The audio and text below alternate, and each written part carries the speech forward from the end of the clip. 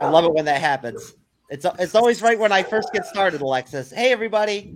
This is Jeff, co-host of the MCU's Bleeding Edge. We're back once again with a great panel of guests here tonight, and I'm going to get right into it right off the bat. Start right off the show by letting everybody know who's on here. They're all faces that have been on before in the past, although it's been a little bit of a gap in time for somebody like Mark, for instance. Mark is, of course, from the Red Legend Broadcasting Network, which is a part of the W2M network. And Mark, thank you for joining us once again. It's great to have you on. Thanks, Jeff. Thanks for having me back on. I'm excited to be here. I'm very excited to have you on, sir. And Alexis, who is, of course, a regular guest on the Red Legend Broadcasting Network and a pretty regular guest on the Bleeding Edge, is back once again. It's nice to see you, Alexis. Thanks for having me on. I think she's stopped barking. I got the back door open, and it's a nice night out, so I think she was just barking and someone probably walking out past our house. So, well, this is, of course, going to be the official Eternals review, our kind of first take Eternals review, essentially, since I didn't mention that right off the bat. And it looks like the sides are going to be Alexis and me versus Lord Deathman and Mark on this review. But we got Lord steel cage. That's right. At least it's going to be fair and equal. But we got Lord Deathman back here from sakar.freeforums.net, the podcast of champions, where he moderates probably 50% of the time and then is a wonderful panel member on the other ones. It's good to see you again, Deathman. Thank you for having me on the show, Jeff. Looking forward to talking serious Eternals talk. Well, you know, I'm always very happy to have you on, Deathman, and this is Deathman's second review of the Eternals today, actually. So it is. How did the Podcast of Champions review go today? Oh, it went really well. We had a really great discussion about the movie.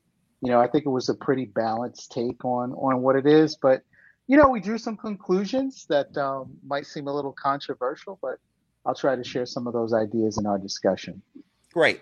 All right, and as usual, it would not be anything normal for any of you out there that like to catch our YouTube channel and watch our videos to see me, of course, starting the show off by jumping completely off topic and dropping the new Batman trailer from the DC fandom event that they had the other day, just so I can get all of my guests' takes on the trailer. I think it's really great. I want to see what they want to think about it, so I'm going to go ahead and drop it, and then we'll get into the reactions.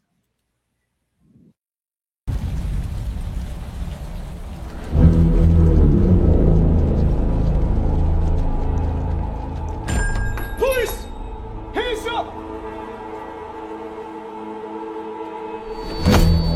Stay still! Get out of here!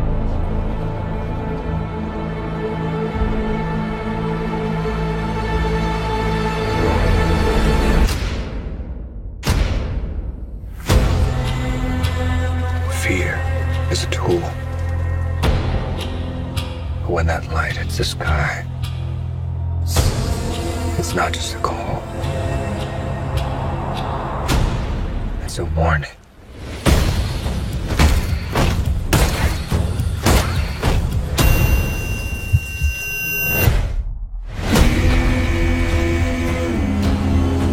I've been trying to reach you. Burn the gun! This is a powder keg, and Ritter's the match. I can take care of myself. If this continues, it won't be long before you've nothing left.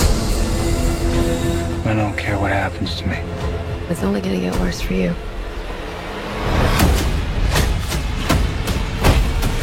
Whoa, take it easy, sweetheart. Hear everything they say, ain't you? Maybe we're not so different. Who are you under there?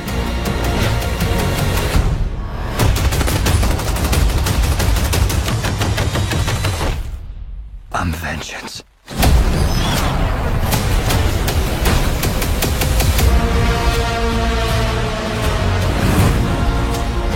What's black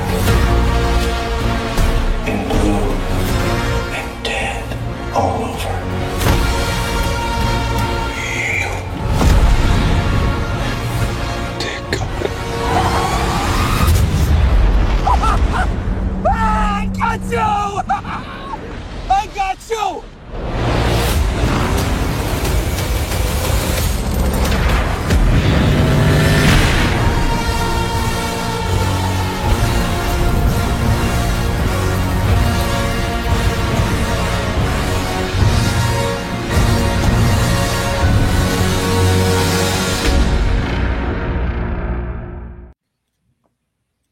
All right, Deathman. I love that trailer. I think it's freaking great. What do you think, man?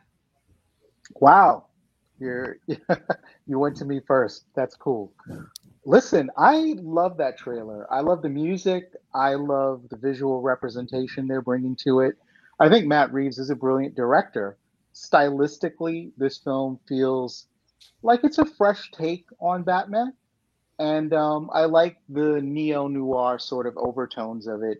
As a piece of promotional material, it's extremely well crafted. You have to give the guys, the marketing department at WB, a lot of credit for it. But personally, in terms of where I am as a fan in fandom with Batman, a few years ago, if you told me that there was a world in which I had to not have Batman in my steady diet of fandom, it would have been a total tragedy.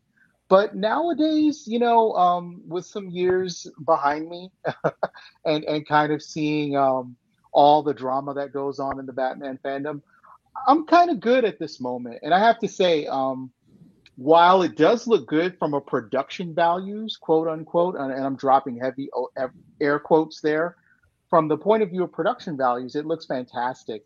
But I'm really not interested in seeing sociopathic Batman. Batman who is kind of angry and whooping people and screaming all the time. That's just not my cup of tea in terms of an interpretation of Batman. It feels like, millennial Batman is what they're trying to bring to the table here. Totally cool. I'm not taking a dump on it at all. But I think, being on the cusp of Y and X in terms of generations, I'm used to precision Batman, surgical Batman. I'm used to the detective who brings discipline and order to what he does, and there just feels like purpose in the mission. This feels like, Batman is just going to kind of get his jollies off beating a lot of people up for a couple of hours. And that's cool if that's your thing. But, interpretation-wise, it may not be up my alley. But it sure does look really pretty. Exactly. It does look really pretty. Alexis, what's your take on the new Batman trailer? The fact that Warner Brothers must be putting a heavy penny into their advertising budget, because this trailer gets played at least once a day on YouTube. Swear to God, I always have YouTube in the background while I'm working, and this is always played at least once in an ad for something I'm watching. I have seen this trailer 1,000 times already. And I think the first thing I said when I saw was, "You gotta be kidding me. That's Colin Farrell under that makeup? He is completely unrecognizable." Yeah, most definitely. Yeah. I am intrigued. I agree with Lord Deathman about wanting to see more of the analytical detective Batman. But frankly, the fists out, not going to take any bullshit Batman is not something we've really seen in film. This is a new direction they're going with. We've never seen him just say, like, screw it. I've had enough of this. I'm just losing it. And I do think there is something about the idea of Batman losing himself too much to his identity and forgetting his own humanity and who he is as Bruce Wayne. So I also really like Andy Serkis as Alfred. I'm looking forward to that. Yeah. What do you think, Mark? What was your initial take when you first saw it the first time? I know you've probably seen it a bunch of times by now. I like the use of Something in the Way by Nirvana. I'm a huge Nirvana fan. Yep. It's probably dating myself. But too late. I really, really like the use of Something in the Way to set an ominous tone for the movie. Yeah, I've heard the buzz on this. This is not thoughtful, methodical detective Batman. This is year two, punch his way through the crowd Batman, which I tell you, I think this is Warner Brothers really trying to give the vast majority of passive general audiences the Batman they want, which is the punchy Batman. Not, much like Alexis and Lord Deathman, it's not my personal taste. But I'm sure my 7-year-old will enjoy it. I can already tell you my 10-year-old feminist daughter will love the shit out of Catwoman, and that's really all that matters. You know, I'm nearing 50. My opinions don't matter at this point. So, but I mean, I am on a scale of 1 to 10. I'm probably like a 6 or 7 excited for this movie. I'll be curious to see what they do in the wake of Batfleck. Well, and we're gonna get Batfleck, right? In the Flash. I've heard Michael Keaton's '89 Batman's in that, and then I wasn't sure if Batfleck was appearing in that one or if there wasn't another iteration of Batman. I can't keep track anymore. Michael Keaton's been spotted on set, so it's confirmed that he's going to be in this since this is the Flashpoint. Batman, so that makes sense. Mm-hmm. But they will not confirm who is playing the younger Bruce Wayne. They're not confirmed who's playing Bruce Wayne, not Thomas Wayne, I should say. Mm-hmm. So yeah, well, so we'll see. Until a trailer and a confirmed cast list is out, I can't even begin to speculate. Right. But yeah, I thought Batfleck was done. Well, I'll tell you. I mean, for me, the imagery, the end of the trailer when. I love that whole car chase scene or whatever, where you see the new Batmobile coming out of the fire. Mm-hmm. It looks great. It's really exciting, and we got a Cadillac for the new Batmobile. Honestly, I mean, say what you want about it. A muscle car. When I was in the movie theater today watching the Eternals and they played this trailer before the movie, it gave me more chills. The trailer did in the theater than the Eternals ever did anything for me. So, I mean, you know, like I was definitely more like jazzed about the Batman trailer than I was the film. But so, I mean, what's your thoughts, Mark? What do you think of the new Catwoman? What do you think of Zoe Kravitz? She's a competent actress. She has a lot of sex appeal. I'm trying to picture her next to Robert Pattinson without the mask on. I got to see a little bit more to see if together they have some sex appeal, but I'm willing to give it a shot. I don't have anything against the woman. I liked I believe it was Lord Deathman. Correct me if I'm wrong about this. If you know, Zoe Kravitz was the one that was in the High Fidelity show on Hulu, right? She was. Okay. And if the behind the scenes on set rumors of the Batman are true, those two are going to have a lot of sexual chemistry. Yeah, that was the phrase I was looking for, sexual chemistry. Yeah, she's a competent actress. She was really I just want to make sure I had the right actress. I liked her on the High Fidelity show, which unfortunately got canceled after one season. I think she's going to be great. You know, I think her and Robert Pattinson will light up the screen. This whole I have to say, if I'm sounding a little reticent to say anything nice about this movie, I will tell you, I think it's got a killer cast. If nothing else, this cast is amazing. Go ahead, Deathman. Mark, I'm sorry to interrupt anyone, but I just want to say I'm so on the same page with you. I don't want to sound down on this movie or super reserved about it. It's an interpretation, right? They're going to do the thing. And I do hope the fans really enjoy this film, and it looks like it's going to be brilliant. If there was any reason that I would want to go and see this film, I think it's the Colin Farrell transformation that's really bringing me into the idea, because he really went deep here, and you can see it just in very small clips in the trailer. So I'm here for it. It's just I just feel like having some Bat miles on me. I can't get excited for this the way I would have gotten excited for, say, The Dark Knight or Batman Begins or something like that.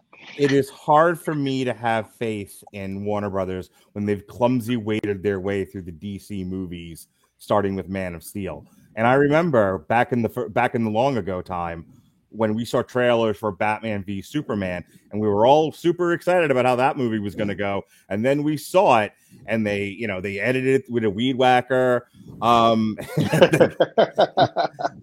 They got what's his face who played Lex Luthor, who I'm not entirely sure what in the hell Zack Snyder was doing with him.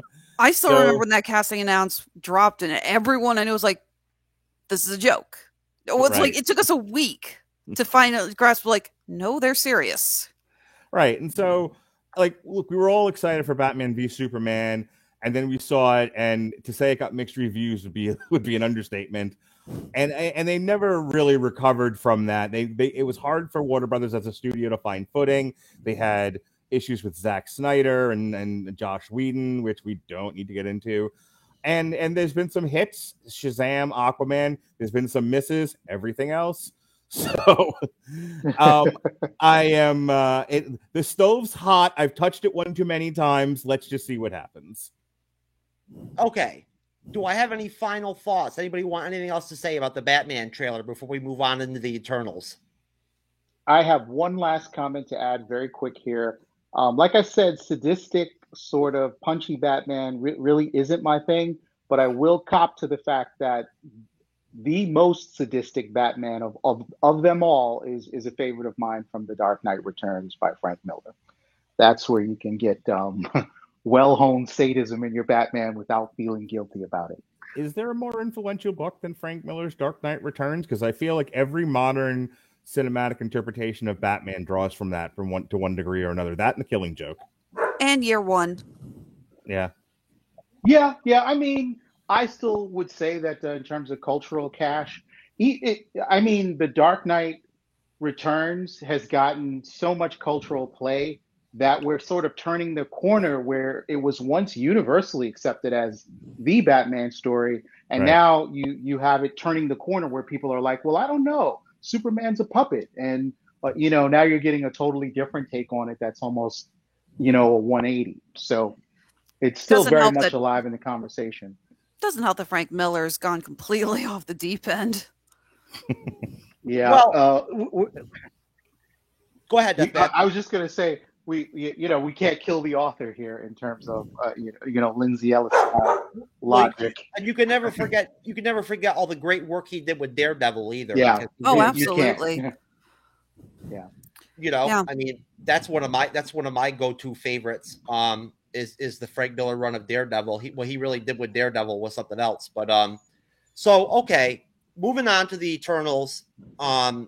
Just to start things right off the bat, I want to go around the table and just get your general takes on the film overall, your initial thoughts, kind of what was in your head when the film ended, when you saw it in the theater, if you can go back. I'll start with you, Alexis. Go ahead. The two words that entered my head as the credits rolled up: grossly mishandled. This, for me, was not necessarily a bad movie. There was a lot of parts that I really did enjoy. This film had a lot of really good, deep philosophical questions. It raised a lot of creative ideas. It had some incredible acting. But I felt like somebody took all these wonderful ingredients and rather than making something truly unique with them, threw them all into the pot at the wrong time. Okay. Do you want to give any more detail in terms of do you have anything else to add in terms of, what your initial reactions were when you first saw the movie? Oh yeah. I'm sorry. I thought you just wanted something quick for us all to go around. Go ahead. No, take your time. You got all the time you want. All right. Sorry. I'm also getting paw on the back here. I'm trying to say this one. It really did bug me also that any one of these, majority of these characters had such interesting backstories and character arcs. It could have filled a whole 2-hour movie alone. I'm saying, it's like, okay, you have Sprite, who is eternally locked in the body of a preteen girl, is never going to be able to grow up, and she's never going to be able to be with the man she loves, Icarus. That's an incredible story arc. You have Kingo, a man who has made a career in acting and has managed to play himself for 5 generations, always pretending to be the next descendant. Incredibly creative. I want to know more. You have Phastos, a man who feels this horrible guilt that the technology that he seeded into the ground has become horrible weapons of destruction and resulted in so much death. And he's trying to make a family and move on and try just so hard to, make a better life for himself. I want to see more of that. Druig, who can control minds and is disgusted watching humans kill each other. It's like someone who has these two pets that are constantly fighting, and you're like, no, I gotta let them get it out. And then you come home and one of the pets is dead. And he feels this anguish that he knows he has the power to control the humanity, and he doesn't. I want to see more of that. And what do we get? We focus on two of the most bland characters in Marvel history, Cersei and Ikaris. Gemma Chan and Richard Madden are great actors. I've seen them in a bunch of other stuff. Really liked them. Love Gemma Chan and Crazy Rich Asians. But we know so little about her character. She gives very little. She gives a good performance with what she has, but she's boring. She and Ikaris are so dull.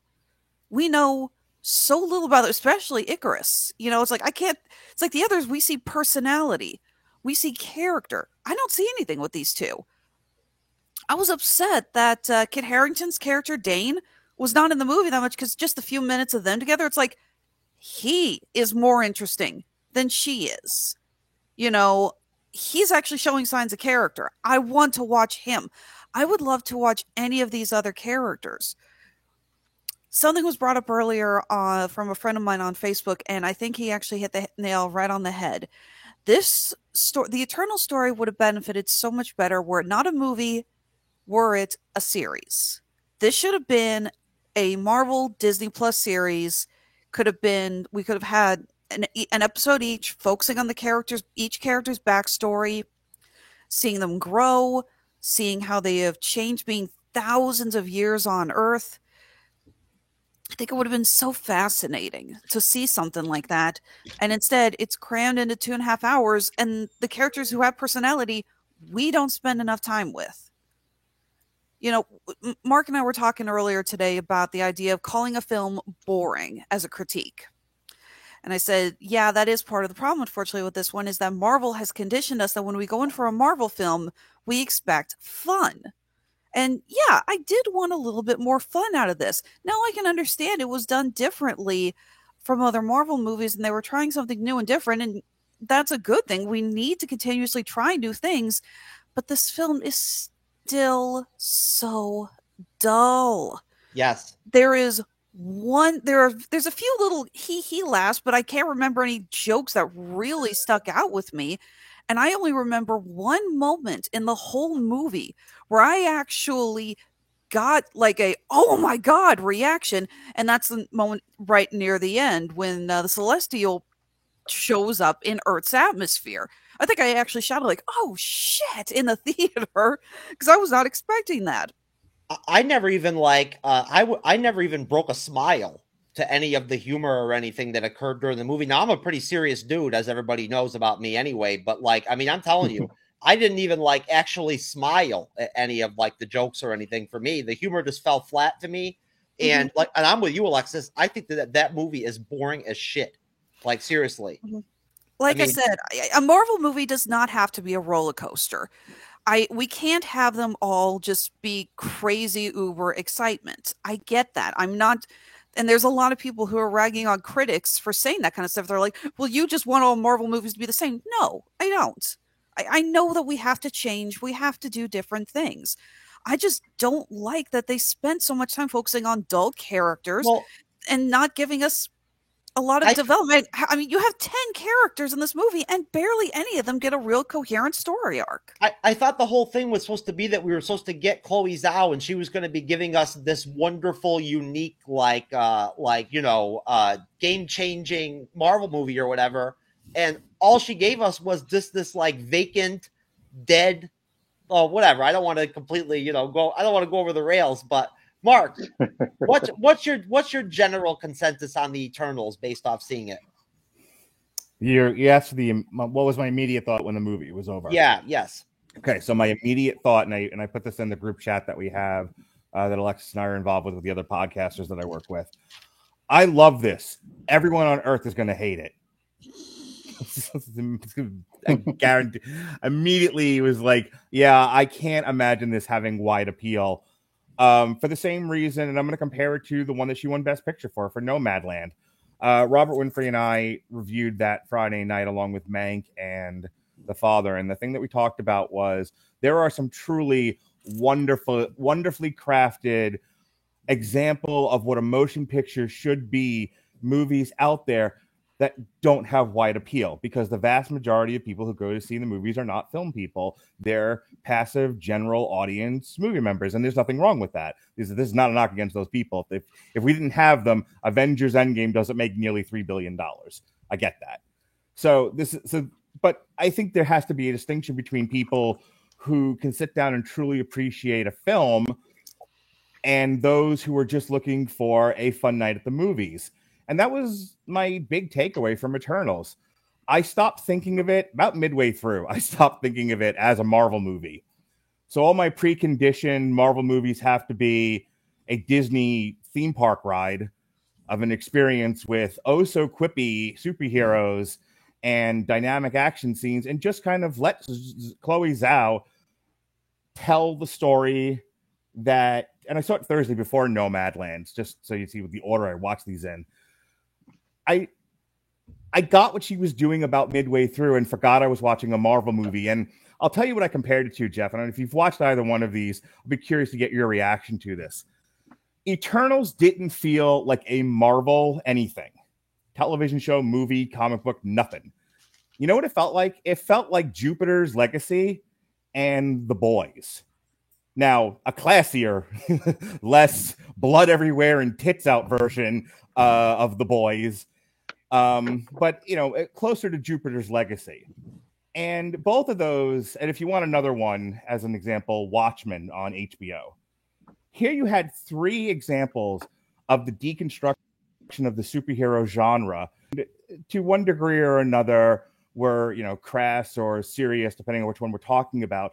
But either way, they went against the grain of the classic superhero story, which is their appeal. And they can get away with it because Watchmen isn't Marvel.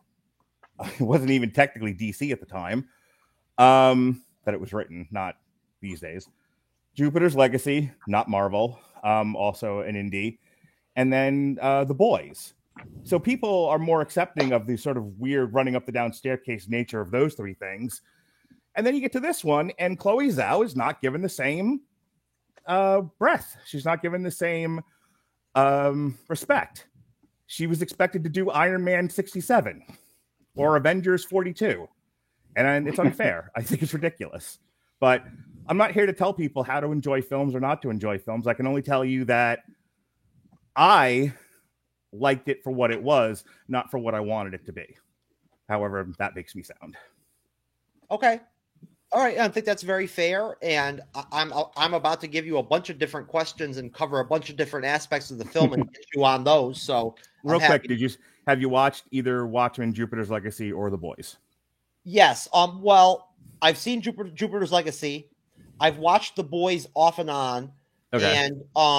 And I've seen the Watchmen film, the Zack Snyder Watchmen, but I didn't see the HBO series. Go see the HBO series. Yeah. Mark and I reviewed it on the network. Plug. It is really, really good. Alexis and I almost got into a fist fight over it because we had watched that and we had reviewed that around the same time as The Mandalorian. So you want to hear me get all hoity with Alexis? That's a fun show. Did any of you guys ever get into Deadwood on HBO back in the day? It's on my list. I watched what's the other one that was around the same time with the circus people. Shit. Trem. No, not nope. Trem. I know what you're talking about. The one with Clancy Brown as the priest, right? Yeah. The Dust Bowl circus people went 2 seasons. I went Carnival. That's what it was. I keep thinking that's wrong because I keep thinking of Carnival Row, which is the Amazon show. No, but it was Carnival. I've watched both seasons of Carnival. Deadwood's still on my list. Got to see Deadwood. Deathman, you ever get into Deadwood? Yeah, I did. I caught. I think it was the first 2 seasons of that show and really enjoyed it. But for some reason fell off. I don't know, where they left it. But I probably got distracted by more content that was out there. Supposedly they're going to make a movie. They're going to continue. I thought the movie was already out. No, they haven't even made it yet. Okay. Yeah. So anyways, that was just an aside. But so Deathman, what was your initial response upon finishing the film in the theater? My initial response, as in the visceral feeling that came out of me after seeing Eternals, was gratitude. And not gratitude that the film had ended, but gratitude that Marvel Studios took the leap to actually make Eternals. So I know this round is really about talking about quick impressions, but Alexis had her 2 words about, what the film felt like when she was done, and my 2 would be love letter. And love letter to a very specific segment of the Marvel fandom. People who like the Eternals are a niche inside of a niche. And if I could kind of just share an anecdote that I think would help communicate how I think that the property and the IP of the Eternals is so badly matched with the MCU formula. If I could communicate that idea, I think people could be a little easier on this film.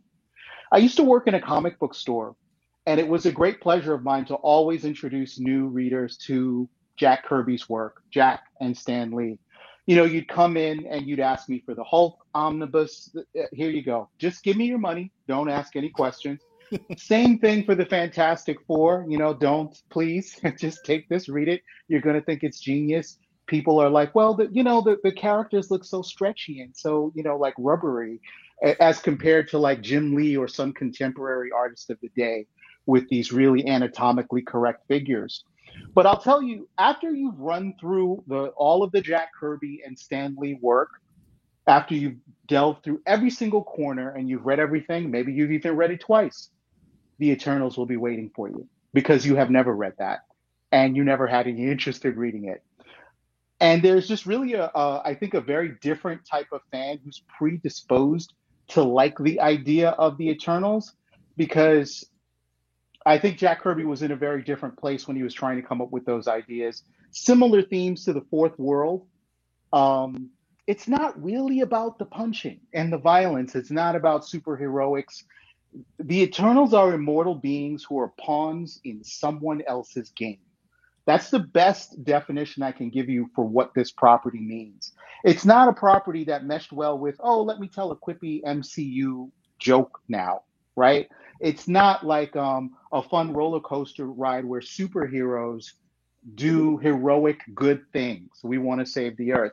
The Eternals is about 2 different civilizations, a civilization of deviants, an ever-changing amorphous race that is not long-lived, and their cousins, the Eternals, who are powerful, immortal beings. And they are both at war with each other. But the richer sort of thematic part of the story is that they have these Celestials, and we all, humans, Eternals, deviants, we have to get our act together before the Celestials show up. That's really it in a nutshell. This is not, Reed Richards and the Hulk and some other guys are going to team up to pound on the Mole Man.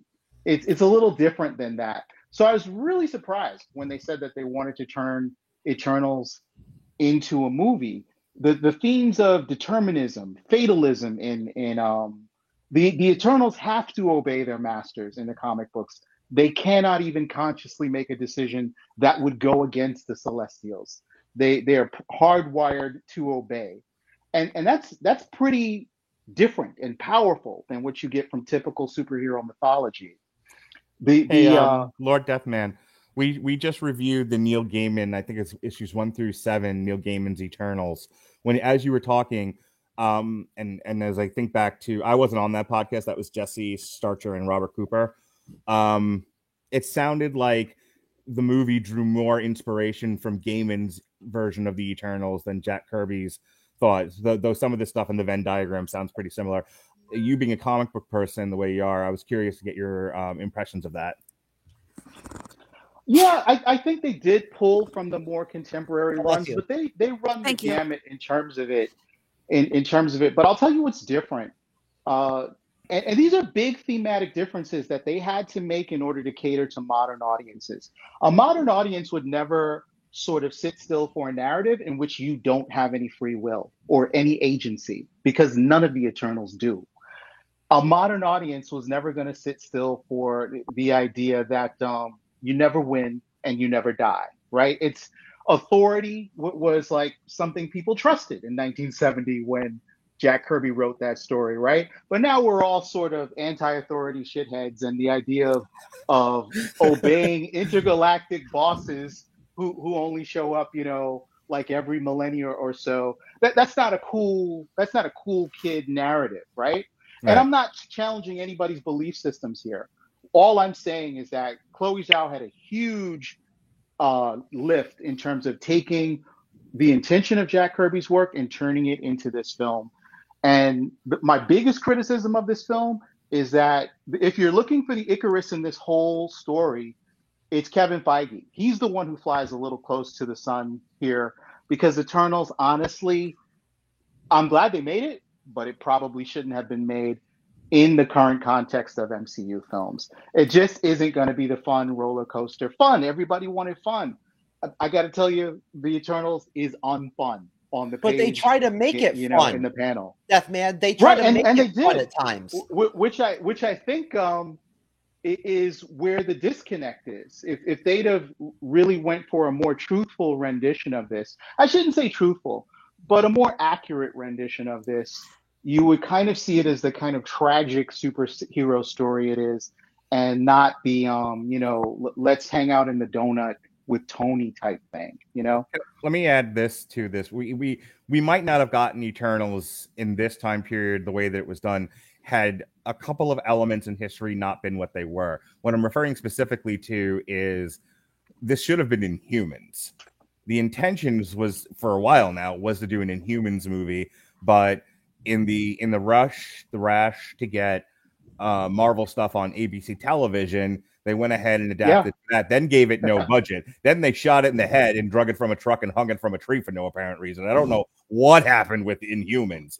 But I was just gonna say we don't speak of that movie, but Mark, I think you nailed it a lot more clearly.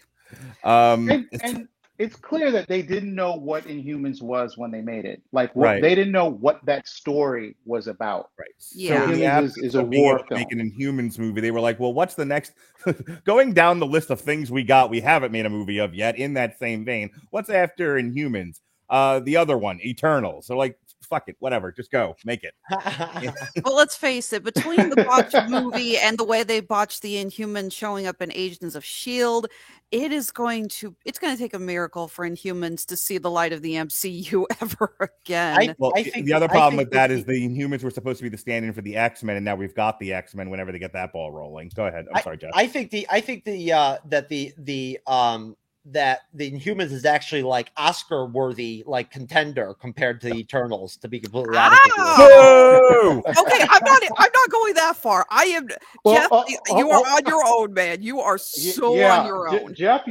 I think you're just trying to be the agent provocateur here. I understand you didn't like the film, and I'm not trying to apologize for anything. I enjoyed this film for purely what it was. But I just think that the reason audiences are not connecting with it is because the property, the IP itself, is just not a great match for the formularized sort of MCU that we're dealing with.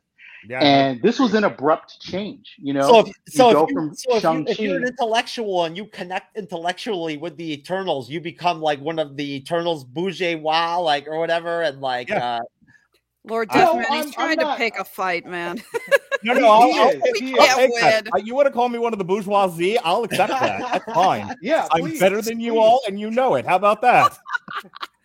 I thought you were the old man who lived in the mountains. Depends on which podcast we're on. No, Deathman, you're just cracking me up because you're using these elegant words for like this piece of shit that Chloe Zhao delivered to us or whatever that I watched today. And it's like you're using these beautiful words and this beautiful speech about like what this movie moved you or whatever and everything. And Jeff, if you want, I can get you some underoos with Spider-Man and Hulk. Yes, it'll be all better for you, right? I'm waiting for Jeff to take a beat and go. The Eternals insist upon itself. I like the money pit. That's what I'm waiting for. I'm just not seeing. I just don't know what the big leap was. Like, I didn't see any big leap of anything when I watched the Eternals today. Like, I didn't see any. I will at least, if I can, I will at least give credit. I did get excited by the post credits and the end credit scenes. Okay. I did enjoy right. those. There was your candy. Yeah. Okay, I am not a Harry Styles fangirl.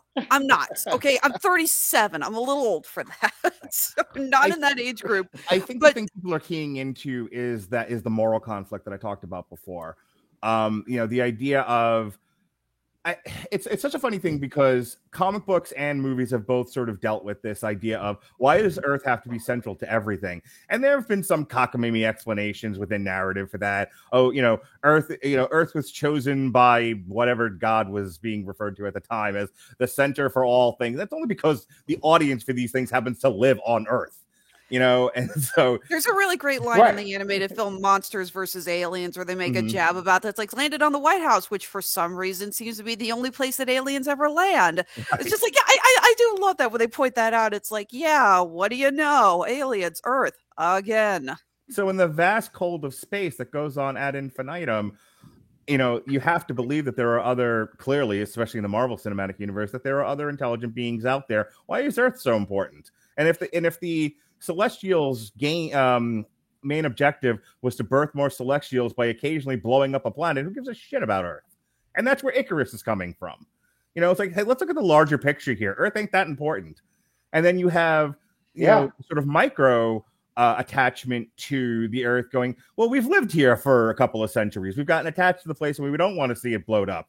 And those two philosophies in conflict with each other. Considering the only other time Marvel has done moral conflict was Civil War, and they did it stupid. Look, is this the most intelligently written movie I've ever seen? No, of course not. But the fact that it took that in 27,000 movies that this studio's produced, we've got 2 that dealt in moral conflicts. 2. So I'm willing to be very forgiving of it. And if moral conflict is not your thing, like I don't know what your take on Civil War was. But, let me tell you something. Moral conflict was not what drew people into Civil War. Seeing Captain America punch Iron Man in the face was. Yeah. So, I get why people, gravitated towards that. But, I mean, here, this wasn't that kind of a movie. And it's not going to work for everybody, and that's fair. But that's what it was. And that doesn't make it shitty. That just makes it extremely different from the 97 other movies in this series. Okay, well, listen. Mark, first off, I'm canonizing you as a saint. That was a beautiful take on do not do this. And he doesn't need the ego boost. Okay, I work with him more than you guys do. No, I usually like it from women, but I'll take it from anywhere. I'm a whore for attention. It's fine, Lord Deathman. Yeah, I accept the canonization. My super hot take on this film is that Icarus was the hero of the film, and who gives a shit about humanity, But I think our narcissism is like, oh man, that dude. What a fucker. He doesn't understand that we need to be here and let's shelf all these ridiculous narratives that super aliens from another planet helped us develop over thousands of years. That's shitty too, because we did it all on our own. It was total bootstraps. This property does not fit this time or this audience. It probably never will. No, I think just out of curiosity, I do want to know what you and Lord Deathman at least think of this, because it did just appear on the text box below. What did you think about the sudden addition of Crow?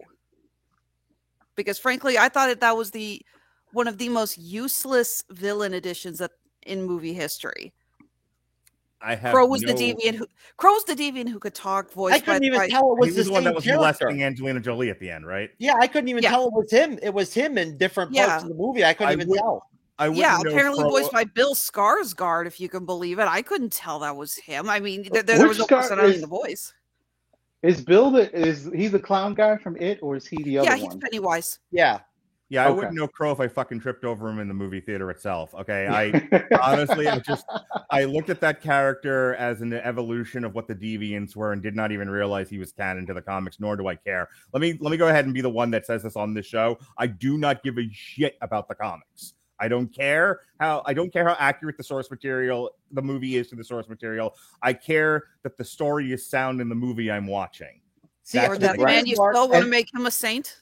I'm not even going to the comics here. I'm not even trying to go to the comics. I'm saying that the whole dynamic between the Deviants and the Eternals in the film, there's nothing to it. Like, they don't do anything with it. They don't They don't point out any of the similarities between the two groups. They don't contrast them. They're just kind of there. Like the deviants are there. And Jeff, I would agree with you on that 100%. The MCU has a horrible way of flattening the mythologies and the stories from the comic books, and this is a prime example of it. The deviants were almost irrelevant, Deathman, and that segues into the next. Not almost irrelevant. They took a whole civilization in the comic books. Deviants number in the tens of thousands in the comic books. Yep. They all have names and personalities, and they turned it into one nameless dude. They turned him into the xenomorph. They turned him into the xenomorphs from Aliens, which is kind of all I regarded him as. So Jeff's point is well taken. The villains in these things were just nameless, faceless monsters and nothing to connect with. And that is a failure, one of the failures of the movie. No doubt about it. I think because of the other strengths of the movie, I tended to not focus on that as much. Alexis and I talked about this whole thing months ago, just based off the trailers, that we felt like there was going to be a problem with the villain aspect, and we felt like the deviants didn't look good. Well, it wasn't just that. I remember us talking about, because we did a trailer react to it, and I said that one of the problems I had with the trailer, and unfortunately it is one of the problems I had with the movie, was that I felt that there wasn't a lot of identity to the conflict. The trailers worked so hard to hide. Really, how the conflict is between the Eternals. There's a faction of the Eternals who want to do what their bosses want, and there's a faction that does not. The deviants are almost irrelevant. They get so nerfed as far as the movie goes that your conflict is really with the villains. And that's why I ignored Crow altogether. He's just a momentary distraction that happens. Salma Hayek has the line, if you're looking for some sense of where the movie is going strictly from the trailer, Salma Hayek is the one that delivers the important line. When you love something, you protect it. The implication being you're protecting it from the deviants. What the movie is about is they are protecting it from the grand design of the Celestials. Yes. And how some of the Eternals have bought into it because they see the macro meaning of things, and some have rejected it because they have fallen in love with their adopted home, with their adopted world. That's what the movie is. And neither side, what's and I won't use the word elegant for Jeff's sake. I'll say what's nice about that is that neither side is wrong. Mm-hmm. Neither side is wrong in that conflict, and I think that was a well-constructed dynamic in the film. Lord Deathman, have you watched Jupiter's Legacy? I have. Okay, so there was also Robert Winfrey and I spent like 3 hours talking about that show. I think that we may have spent longer on it than anybody else on Earth. And the thing that we were talking about relative to the Eternals, so you just don't think I'm going on a crazy side tangent, is that there were two sides of a moral conflict, and neither one of them clearly had the upper hand. The show very much is, it presents two ideas in conflict with each other and lets the audience decide which side you're going to be on. It isn't, neither side in the show has a clear, is clearly over the other. And to your point about Eternals, that's what's going on here. Is sure, I think most people would be like, no, save the Earth, but that's self-serving, isn't it? I live here. Yeah, but that's how they sell it. That's how they sell it, though. At the end, they sell it that way. They make it. They kind of, in a way, they frame Icarus and Sprite as being almost like villainous when they go off on their own. To the point that Sprite stabs Cersei. There you go. Yeah. And okay, and that's bad because. Well, no, it's just my point is just that there is no duality like that, like where there's like this respect for both sides of the equation or whatever, like the split between the Eternals. There's like a righteousness with each side or whatever. They don't play it like that in the film. Chloe Zhao doesn't deliver that. You don't get that dichotomy. Chloe Zhao definitely. I'm sorry. I actually thought you get the dichotomy, but she clearly takes a side. And you took the words right out of my mouth. She has a perspective here that humanity is worth saving. Yes, yeah. And if she didn't, this wouldn't have been. If Chloe Zhao is having serious questions about whether or not the Earth should be saved or not and shit, considering that I'm a human being that lives on Earth, I would hope that she's siding on like the positive side of things. Do you know how And she the did. Lord's long storied history of nihilism on this planet? See, my problem I know is that people on a podcast that I do that would like to see the planet burn. I mean, Don't does give me Chloe that. Zhao think that the Earth should be destroyed? See, my problem though is that Icarus and Sprite are not portrayed as in they think the Earth should be destroyed because it's for the greater purpose.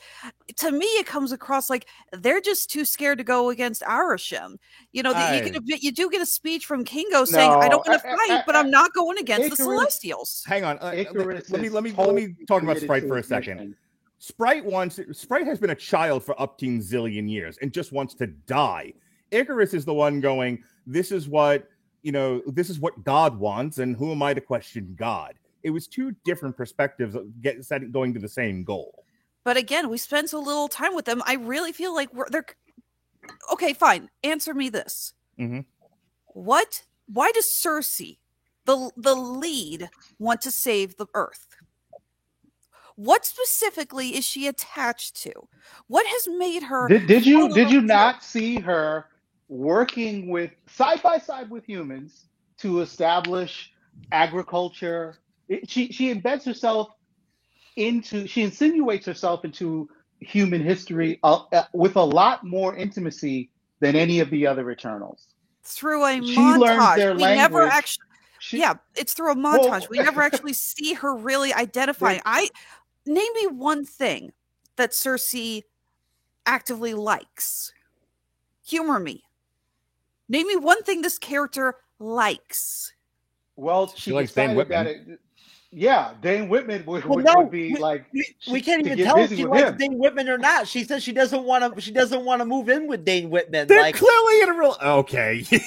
There are clearly plenty of couples out there that love each other that also don't want to be in the same room with each other. Come on, give me that.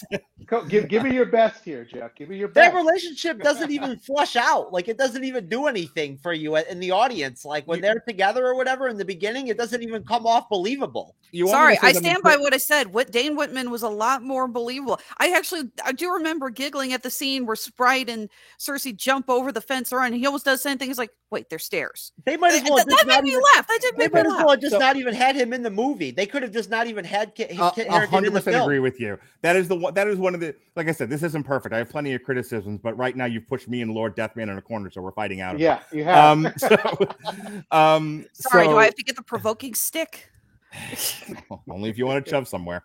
Now listen, I actually don't feel like I love the character. I used to love the Black Knight in the Avengers. I love the comics. Black Knight. And I to use Alexis's term that she co-opted from the internet, I squeed when he opened up and saw the Ebony Blade. My kids were like, "Can we fucking go already? It's 10 o'clock at night. We got school tomorrow." What the fuck, man? I squeed and got so excited I had trouble hearing who that was who said that line at the end off screen. Although, turns out it's Blade. Yeah, I was going to say, everyone kept saying it was apparently Nick Fury, but the more I've been reading, no, it's Mahershala Ali. It's That's Mahershala what I read. Ali. I thought it was Nick Fury too, but my point being, I squeed when I saw Sprite in a couple different scenes, and I was wondering like if maybe she would just show me her her ID real quick, maybe before we hang out, We had to bring we had to go there, Jeff. We had to go. All right, so my point being that as much as I enjoyed the Ebony Blade scene and I enjoyed the actor from Game of Thrones who played the character, boy, was he not needed in this movie. They really could have cut him entirely out of it, and you don't lose a thing. This is one of those Marvel issues where it's like I have this beautifully crafted thing, yes, but it's a turducken. Shove another bird in there. Right. We need to get this character in. We need to get, this is the thing that made Josh Whedon, I think, turn to drinking after Age of Ultron. It was like, I have this wonderfully crafted movie about the dangers of mad scientry. And like, yes, but shove this fucking thing in there too. Like, oh, come on. Yeah, because we got to keep them thinking about the future. Right. I want to say that people have been begging for.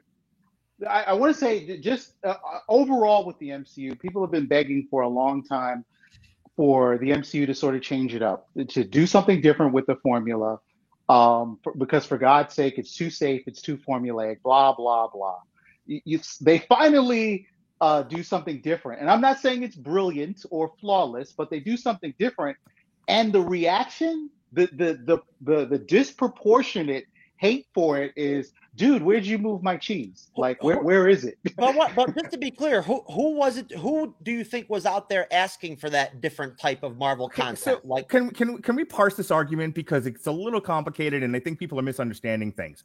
When we say that, like, nobody in the general audience wanted Marvel to change. If we got if we got Iron Man and Guardians of the Galaxy for the next 100 years, the general audience would have been perfectly happy. What we're talking about is the critical consensus here. Yeah. And the critical consensus among professional critics, not YouTubers, not us rank amateurs screaming into the ether. I am talking about people who are paid to review these things and are supposed to be professionals. They were the ones going, I mean, just as an example, and as I say that, now I'm going to talk about one. The guy that does the pitch meetings for Screen Rant, his last one with Shang-Chi cracked me up, because he was just like, yeah, I think you hit everything on the Marvel checklist. Like, it's acknowledged that there is a very strict structure to a Marvel film. And and to use the word from earlier, it's boring a lot of people who are paid to review these things. And so they make comments and they say, gosh, I wish Marvel would be brave. I wish the Marvel Studios would do something out of the box. And then, as Lord Deathman says, then they do. You let Chloe Zhao make her sad piano environmental movie, and everyone, and those same critics are like, ah! And they flip the table over. Well, hey, I want to put it out there. I loved WandaVision. I mean, I did. Mm-hmm. I absolutely loved it. I'm one of the biggest proponents of WandaVision, and will defend it up and down the river. The ending, that last ending. Yeah, even the ending. I don't think it was that bad. I think it was a great show, and I love the fact that they stepped out on that ledge with that show. I really am. But moving on, Alexis, what do you feel like worked in the film? If you could name any one thing or two or three that actually worked in the film, what do you got for me? The thing that worked for me were the characters that I wanted to spend more time with, that I wanted to see more developed. I absolutely loved, Brian Tyree Henry as Phastos. I thought his character was starting to develop really well. I wanted to see more. I mean, I wanted to see more than just, here's a plow. Oh, I have created the atomic bomb. Humanity doesn't deserve to be saved. I have a son now, and I'm married. Missing a couple of pages here. I wanted to see more of this development. You wanted to see more of that. You wanted to see more of that gay on gay, man on man action. Oh, yes. Absolutely. I would get Icarus and Cersei off the beach and put Phastos in there, and can we get Henry Cavill? We need a Dane Whitman, Madden, and Phastos three-way on the beach. Oh, to quote Effie from GCW, make it gayer. Want to make more jokes, Jeff? No, go ahead. Aren't you glad you had me on tonight? Back to you, Alexa. Are you done? Are you done? Yes. Depends on where this conversation goes, but please continue. For fuck's sake. It's like, I really thought we could get through this review without saying that. Way to go, Jeff. Okay. Hell, I just remember even thinking, you get a brief scene between Druig and Makkari when they find her still in the ship, and they're kind of flirting. I'm like, wow, these two actually have interesting chemistry. They're kind of cute together. I'd like to know more about them. Again, the actors were all really, really good in this, and they all interacted well, and I want to know more about them. That's why I can't say I feel that this film was bad. It's not bad. It was just mishandled. These are characters I really do want to see more of. This is a story that I didn't want to see condensed into 2.5 hours. It suffered from that. I'll agree with Alexis on one element of her criticism. The movie feels a bit overstuffed. I think it exceeded its reach. This was there's a lot going on in this movie that could have been spread out into another movie or two, maybe even handled better in one of their 6-hour movie / Disney Plus series. But, they went for a prestige Marvel picture that the world clearly isn't ready for. And, they took a swing, and a bit of a miss in where I'm agreeing with you, and where I think there was a miss was, I think there was a little too much that Chloe Zhao was trying to wrap her hands around. I mean, compare it to Nomadland, which is this very intimate story about the loss of the American dream, and the sort of redefinition of one's life through nomadism and wanderlust. And she hits it out of the ballpark, if you're into sad piano movies, because there's not a whole lot she has to wrap her head around there. And then she kind of applies the same principality and structure to this Marvel movie, which is high concept and there's a lot going on. And I think another pass through editing and pre-development might have been helpful. What do you think, Lord Deathman? I do tend to agree. Reach definitely exceeded grasp in this case with the film. And again, I'm not, hurt or sad that this didn't connect with fans. Again, I really think that it was just kind of the wrong size shoe. You have a Marvel size shoe and an Eternal size foot. And I just don't think that you would have to have been somebody very special as a director / producer to make those two work. But I think this, as an attempt, satisfied me in terms of the entertainment value and just the general story of this family, not necessarily punchy superheroes that need to go out and fight crime on every corner, but as a family who have a very particular and special dysfunction and problem of being immortal and, being robots that have to listen to space gods. I do think Chloe sort of simplified parts of the source material that she probably should have dug a little deeper into, and then she overcomplicated parts of it that didn't need to be overcomplicated, making for something that feels like there's a lot of exposition through the story, and she tries to mitigate that by showing you visuals on top of it, like she's talking about the deviants going after intelligent life, and you kind of see a little clip of them taking down a dinosaur or whatever that was. But at the end of the day, she could have cut back on a little bit of exposition in terms of being telly and been a little bit more showy, which this genre sort of requires. Here's an interesting thought experiment. Jeff, you saw Dune. I'm curious to get your opinion on this. What if, in an alternative universe, this is directed by, I'm going to mispronounce the man's name again, Denis Villeneuve? Based on what he gave us in Dune Part 1. I think it literally could have been. I think if he had done the Eternals, I could do a whole show just on that whole premise, to be honest with you. But I think that he would have given us something that would have been visually stunning. And from the trailers, I thought I was going to get a visually stunning film from Chloe Zhao, but I did not get one. I did not see a visually stunning film today at all. Jeff, you had nothing for that third act in terms of the beach fight scene. No, you know what? I will say, I did find some of the beach scenery and some of that. I did like it. I did think it was aesthetically nice. I was gonna say, doesn't Babylon pop for you? The blues in the yeah, nothing. The flashbacks didn't do that much for me. And you know what? Hold on, Alexis. Let me get back to you. Your likes. What else did you like in the film? I'll actually go with the guys. I did enjoy the look of this film.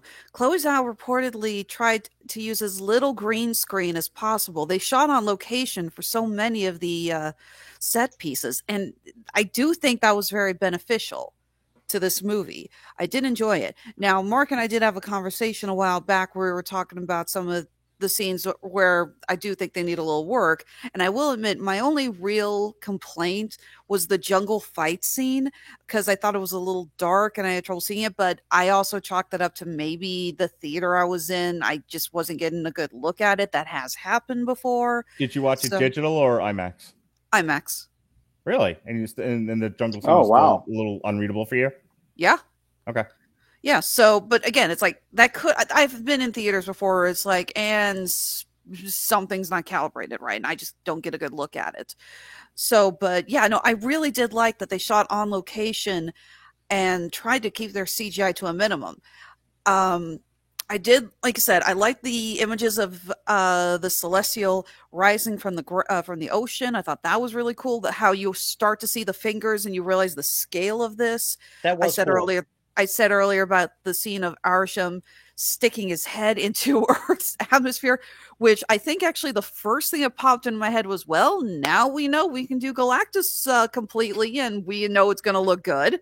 Seriously, there was actually Galactus was trending for a while on Twitter after this movie came out. And I think part of that was because I think somebody saw some images of Arishem in some leaked images, and he does kind of have the similar helmet to Galactus. And somebody started a rumor that Galactus would premiere. It's like, no, that's not Galactus. But I still think now it's like, well, now we know it could work. Suck on that, Fox. So I'm listening to Alexis. I'm also thinking to what Lord Deathman said and how funny that is to me as an elevator pitch. Hey, I've got this movie about space gods and their robot children. Get the fuck out of my office. Deathman. Right. Deathman, your likes. Yeah. Your likes for the film. I really enjoyed the relationships between the characters. I thought that the actors did a pretty good job of working with the material that they had. This was not a perfect script. It has a few cringy moments where they try to inject the Marvel formula, the MCU formula of humor and fun into it. And I think of this property as a bit more stoic, much like the way Richard Madden played Icarus. But I see how people could think that that's emotionless. But to me, it's a more serious property. And I hate to sound like that douchey elitist who's at the comic book store gatekeeping, but I did that for a while, so it's in my DNA. So I really enjoyed the character relationships. I like that the conflict was between really the Eternals in terms of coming to a decision about their own future and their own destiny and trying to break away from fate and other actors controlling them. I thought that was a great narrative for this time and for the movie itself.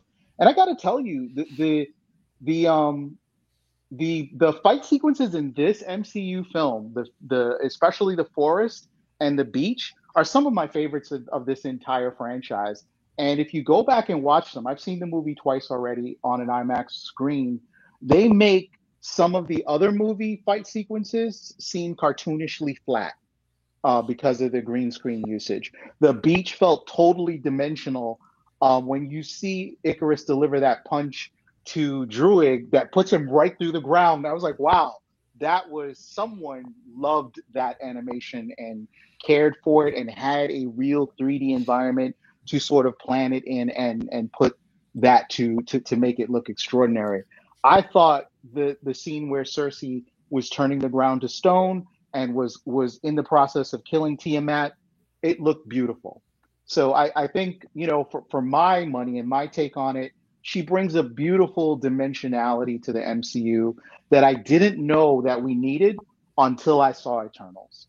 So do you feel like those are my big likes? Do you feel? I don't mean to crush the ending of what you had to say there, but what do you think of how do you feel like? I don't want to say what direction do you think that they're going to end up going with these characters in the rest of the MCU, but do you like how they handled things with Cersei as far as her disappearing with I forgot his name. Is it Amashem?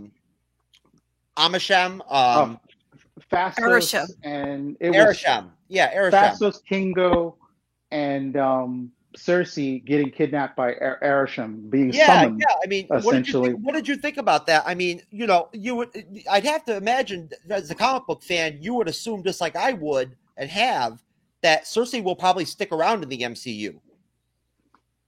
Yeah, I thought that ending, if you could call it that, was really the result of overconfidence. Like Kevin, the Boy Wonder, thought he had it down. He's like, you know what? Let's put a little stinger on here that says that there's going to be more that you have to think about because there'll be Eternals too. So, but as a situation in the plot, it worked for me. I think that that's what the Celestials would do. They would summon their heralds and punish them or outline, where they go from there with their relationship. People didn't love Captain Marvel, but they were going to make a Captain Marvel too, no matter what people thought or how much money that thing made. And not only are we getting the movie, but we're getting the TV show too. So I'm convinced they'll plow forward with Eternals too, and just chalk this up to we're still in the middle of the Great Reset. It's fine. You think we're going to get a movie or a TV show featuring Black Knight? These are growing pains. I mean, it's hard to say what they're going to do with Dane Whitman's character. I mean, I'm assuming if Blade is that's really Blade who's off screen talking to him, Blade's getting a movie in 2023 or 2024, wherever this thing lands. You think that's Blade? That's what I've read. It is Yeah. Blade. It is Blade. It's been confirmed. That was Mahershala. Yeah, it's been confirmed. Then just taking a shot in the dark okay. here. That's where Dane Whitman ends up next. I mean, Mahershala Ali, whoever he's training up to be the new Blade, and Dane Whitman running around hitting people with swords. Although it's interesting because, Jeff. Guys, it is. Alexis, I'll get right back to you on this, but I just want to ask you real quick, all of you, does that surprise you that they would go ahead and decide to mix the Black Knight with Blade, and that's how the direction they're going to go with him, kind of within the mystic? No, not at all. It baffled me for about all of a half of a second when I realized that the Ebony Blade is a cursed artifact, and cursed artifacts fit quite nicely with the horror side of the MCU if that's what they're planning to do. I'm gonna go with they both had swords. It'll be fine. I'm going to go with the fact that it did. I am still intrigued because Black Knight and Blade have not had a lot of crossovers in Marvel Comics.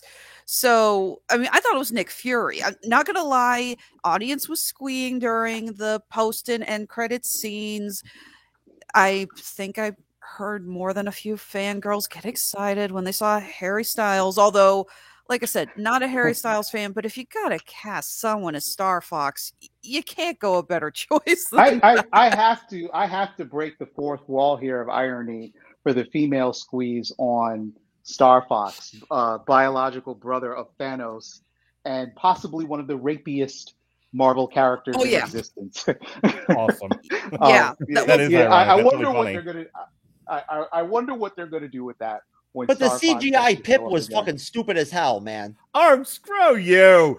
Patton Oswalt as Pip, the drunken teleporting troll, is awesome, and he's the best character in Marvel. It's like him, then Captain America, then Iron Man. Pip the I think my exact words were, well, at least he's moved on since MODOK. Because Mark and I reviewed the MODOK animated Marvel series. And what did we say, Mark? How bad was it?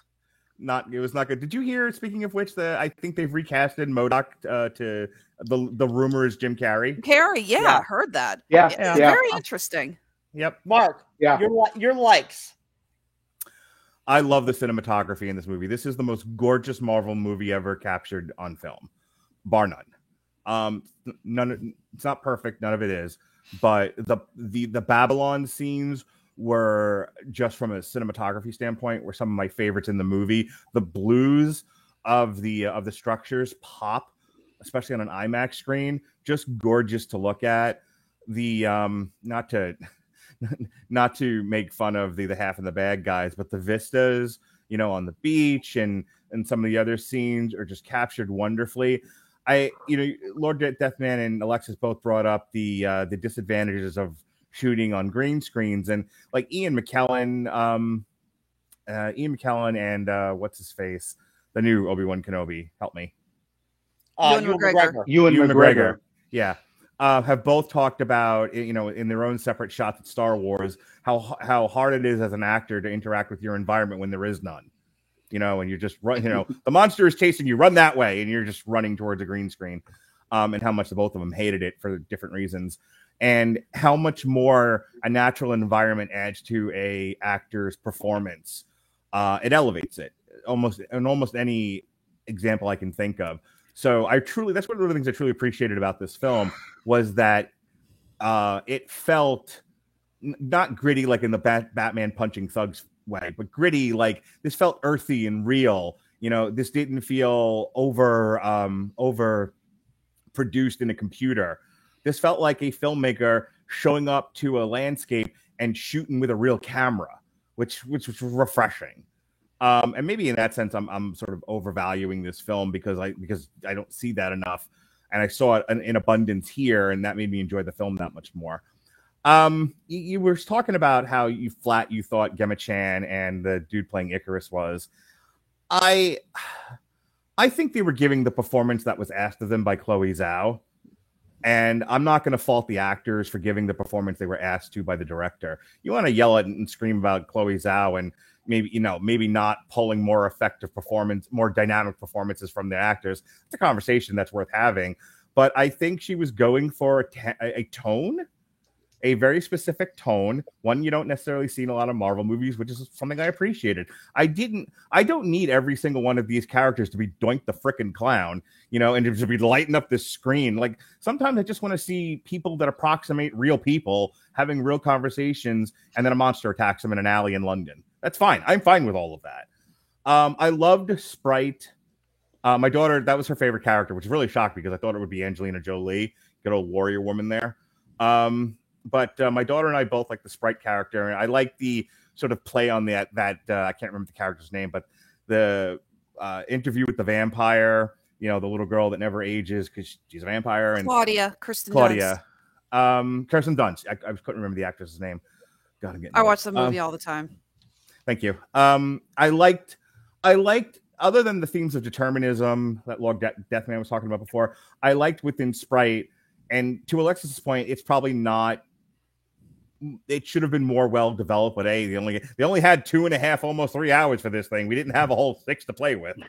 That's why I said I think this should have been a series. But I do like the fact that they played with the with immortality and how that affects people, how traumatizing it can be. Sometimes sometimes you just want to die. You've had enough of life. And I don't mean to be funny about that, but I mean, and I'm an expert. I only laugh because that's my whole shtick. There you go. Sometimes it's time to die. Sometimes you have lived enough life. And I don't know how many of you remember being a child. I know my childhood was a zillion years ago, but I remember back then, and it sucked. Like, can you imagine being a child forever? It would be horrible. So, and it's like what the thing. I don't know, man. I don't know, Mark. My body count when I was like 8 years old was like higher than like Lord Deathman's at like whatever age he is. So think about the things you're not allowed to do as a child, and the kinds of experiences you have becoming a teenager and then a young adult, and that natural evolution and being robbed of those things, but not only being robbed of them, being robbed of those things for zillions of years. How much does Sprite's life suck? But if they would have just like showed her kind of like make a pass at Icarus or something, or like if they would have like had her vocalize her emotion, her feelings for him in some way or something, I feel like they could have done more with her character. Sure, more could have been done to flesh that out, but I got enough of it to tell you that's what I liked about the movie. Go ahead, Alexis. No, so I actually do agree with Jeff because I just realized the only times Sprite being in love with Icarus is told to us. We never actually really see any real signs that she loves him, and the way she clearly admires him, if you don't know that she loves him, could easily be mistaken for the same way that most of the team admires Icarus. You have that scene with Kingo, who is telling Icarus after they find out that Cersei's been left in command, he's like, I'll still follow you, man, no matter what you say. So I'm wondering if that's a purposeful misreading of the characters. Like it's written to be misread, where they're confusing love with devotion. They're not the same thing. But I'm wondering if that was intentional by Chloe Zhao in the screenplay to say, "Oh, Sprite loves him." Well, Sprite, it's not real love; it's devotion. But like you're devoted to a leader, you're devoted to a cause. Right. Which is an example of an area they probably could have touched on. But can you imagine if they did? I mean, we're sitting here having an argument about this movie that already it's driving people nuts because it's a little too deep and a little too thoughtful. Now imagine, an extra 20 minutes in there of trying to explore Sprite's psyche and, and trauma and whatnot, and her devotion to Icarus. Jeff would have got up and shot the screen. That's right. Yeah, he would have. I will add to Mark's very thoughtful comments about that. Devotion going both ways. Sprite's devotion to Icarus and Icarus's devotion to his duty. And I think Madden plays it in such a way that it reads as boring, and it's he doesn't feel like he's a person. But I would take boring and trade that word for stoic. And again, it's an archetype that not a lot of moviegoers. I see you chomping at the bit there, Jeff. That's a leap, man. That's a serious leap, bro. Instead of stoic, can we say dutiful? Instead of stoic, can we say dutiful? I will. Okay, I'll trade you a stoic for dutiful. But the thing I'm trying to get at is the idea of someone who has honor, commitment, duty. Those are very old-fashioned ideas, right? And when you look at a person like that or a fictional character like that in a movie, you just say they're boring, right? Like why doesn't this guy party? Why is he not like taking ecstasy or no, the guy has a job and he wants to do it, just like a lot of the soldiers that do that stuff for us in the United States military. So I kind of saw him as a dutiful soldier, and that's why his performance didn't read as boring or flat to me. Agreed. Okay, you know, and I'll put it to you this way, just that basically I feel like again, well, you know what? Instead of interjecting my thoughts on that, let's just move on. And before we get into what didn't work, what was your take on the story, guys? And I'll start with you, Lord Deathman, and then we'll go over to you, Mark, and then Alexis, you can tail it off. What were your thoughts on the story? Because I feel like, Mark, to what you said just a moment ago, from a cinematography standpoint, I get what you're saying, but do you feel like the story matches up to the level of the cinematography? You're up, wow, man. Yeah. In terms of story, I enjoyed it, and again, I just enjoyed the interpersonal dynamic between each of the characters. I like the idea that they were on the opposing sides of an argument, and a rather deep argument. If you sort of move the sci-fi trappings out of it, you know, duty, honor, responsibility, commitment versus free will, making choices for yourself, assigning yourself your own value. Those are, you know, the screenwriters were thinking is what I'll say in terms of that conflict. It may not have played out like Dune or some other art piece where every line was methodically sort of thought out, but I do feel like, you know, thematically in the story, it's entertaining, but it's also kind of thoughtful, right? And maybe a little too thoughtful for most of the audiences that saw it. So I didn't have any serious problems with the story. I thought it was really engaging. I thought the story was a bit thin. There's a lot of exposition that has to be shown. There's, I mean, the story is basically a God's going to erupt out of its egg in the earth. we have to stop it. Well, we shouldn't stop it because that's the natural order of things. That's the whole story. And then there's because of the structure of the movie, I can see the structure of it not working for people. Jeff said something before, and I've teased Jeff a lot on this show, but I think if he made one really poignant point, is because of the way the movie is structured and paced with all these flashbacks, kind of lends itself, again, I'm going to go back to Jupiter's Legacy, it lends itself to the TV show structure more so than I think a movie. And it does get The Witcher kind of had the same issue for me, where you never knew where you were in the timeline because they never told you. You just had to kind of pick up on context clues. That for some people that worked. For other people, it drove them nuts. But you know, so to the question of the story is simple enough. It's a bit thin, but because I think it's laden with so many other big questions and themes, and you know, there's so many other elements to the film that are so strong. I'm not everything is going to be super thick and strong. Sometimes you need a thin plot because you're going to hang so many other things on it, and you don't want this to be overwhelming for the audience. Not to go off on a tangent, but like I said, I took my kids to go see Dune, and you want to talk about a thick, strong story with tons of exposition. My poor child is watching this thing and was like, "Hey, wait a minute, this is not like the trailer." You know, and God bless him, he's 7, but you know, he makes a point that I think goes to general audiences, where if you overwhelm them with too much story on top of everything else we've talked about, you're going to lose them entirely. So I think you sacrifice one to elevate the other. Okay, Alexis?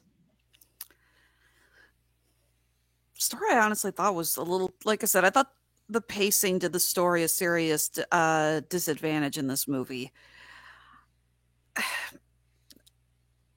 I don't know. This film has it's a non-linear story arc, and I'm fine with that, but I felt like this film didn't really juxtapose the jumping back and forth very well. One of my favorite examples is you have the scene where Icarus is talking to Ajax, and he says, "I have something to show you," and suddenly they go from South Dakota, and they're in Alaska, and they're just walking, and I'm going, Could we have seen a scene of like them flying or how they got there? Just because suddenly they're on a deck and then if on a ranch in South Dakota, and then all of a sudden they're walking through the terrain in Alaska, and I'm going, what? It's just very off-putting. Again, I really do feel like this film suffers horribly from trying to cram so much into. Yeah, I know we keep talking about how long this movie is, but even still, 2.5 hours is not enough to really get to know these people and the story. And I can't stop staring at the fact that we all wore the same color tonight. I wore this for family pictures. I wore this because it's my favorite tank top. But sorry, Lord Deathman, I don't know what the hell you're wearing. I'm completely nude because I'm just a skeleton. I was going to say you don't even want to know. That was my guess. So, But in my mind, you're nude with a top hat and bow tie. Somebody's seen Scary Godmother too many times. Again, it's very hard to say because this is a movie that I want to like. And this is a story that I want to like. And these are characters that I really want to like. And I am just looking at this going, guys, you had everything you need to really sell the Eternals and the story, and you botched it. Well, this is where I come in with the story. I feel like for a story to be successful and to measure up to the cinematography, don't you have to have acting performances at that point and believable characters that elevate the story and validate the story? And I feel like in this film, that's the big misfire for me in a way among a couple is the fact that Angelina Jolie is not even used properly, I don't think, in the movie. Like, I don't even like her character in it. I mean, the whole thing with her being crazy or whatever, they could have not even done that, and it would have been fine. You know? I don't understand your point there. One, they used her as a kick-ass warrior woman. What? She was Tomb Raider, like, what, a decade ago? It's fine. She's fine.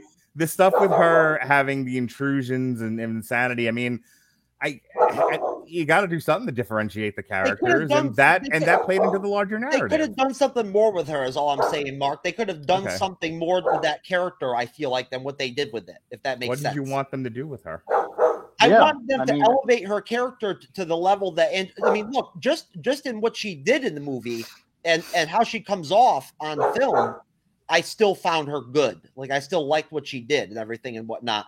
But I feel like she's just such a force as an actress and as a personality and as a woman, like, on screen, that I feel like they could have done different things with the character and the arc of her character and stuff like that. That's all I'm saying. But Jeff, it really sounds like you wanted Angelina Jolie to come to the forefront because she's Angelina Jolie. Yeah, I felt she's a supporting character. She's not the lead. The lead is Gemma Chan. No, I understand that, and that's my point. I feel like Gemma Chan's performance was so blah that, like, at the least they could have, like, salvaged things with me a little bit more if they would have done more to elevate Angelina Jolie's character, not just give us the whole her being, crazy or whatever deal or whatever, and Gilgamesh has to take care of her.